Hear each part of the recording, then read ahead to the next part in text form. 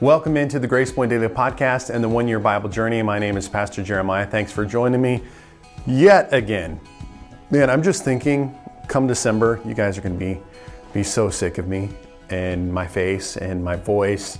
And but just stay committed, okay? So anyway, we are going through the Bible, and I hope you are really being challenged in that you, as you're reading, again, that you're meditating and just really munching on the Word of God. While these videos are just designed to give you a brief word of encouragement, things that I'm thinking about as I journey through the Bible myself in 2022. So in Matthew chapter 10 today is where I want to just give you a thought. It's very interesting. It says, Matthew chapter 10, verse 34, says, "Don't imagine that I came to bring peace to the earth. I came not to bring peace, but a sword." You know, the Bible does feel a little bit contradictory at times, because you're like, well, isn't Jesus the Prince of Peace? And now he's talking about bringing sword and a division.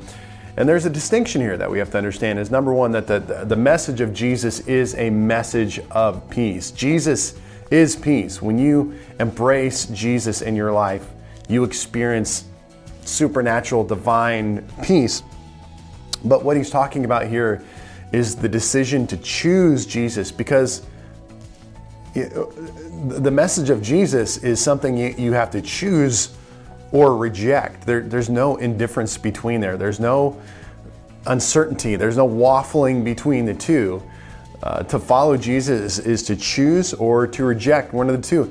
And that is what brings division in our world today, because for some in our world to say Jesus is the way, the truth, and the life, he's the only way, the only choice, is just absurd. It's like, well, that brings divisiveness.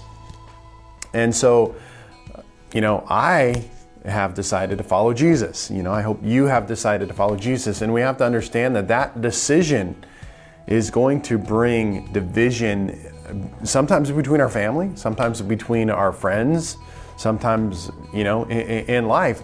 But we've made that decision. And Jesus says that, and that's what he's talking about. No one who leaves fathers and mothers and is not fit for the kingdom. He's not talking about abandoning our friends or family, but it's the paramount decision and choice to choose the gospel and to choose the lifestyle of living for Jesus each and every day. That is a tremendous choice, and a difficult choice to make in today's world, because everything is battling and pushing against that decision to follow Jesus. So just as I was thinking about that today, I know sometimes that can be a little bit of a interesting thought to munch on, that Jesus is divisive. And again, you have to consider it's not the message of Jesus. It's that decision that every man, woman, everyone on this planet has to come to grips with at one point in their life. Is like, will you choose or will you reject Jesus? And in 2022, I think the best decision that you and I and all of us could make together is the choice to follow Jesus and let the Prince of Peace rule and reign in our lives, our home, marriage, family, kids, all those kind of things. So, hey, God bless you guys as you continue to journey through the Word of God. Talk to you tomorrow.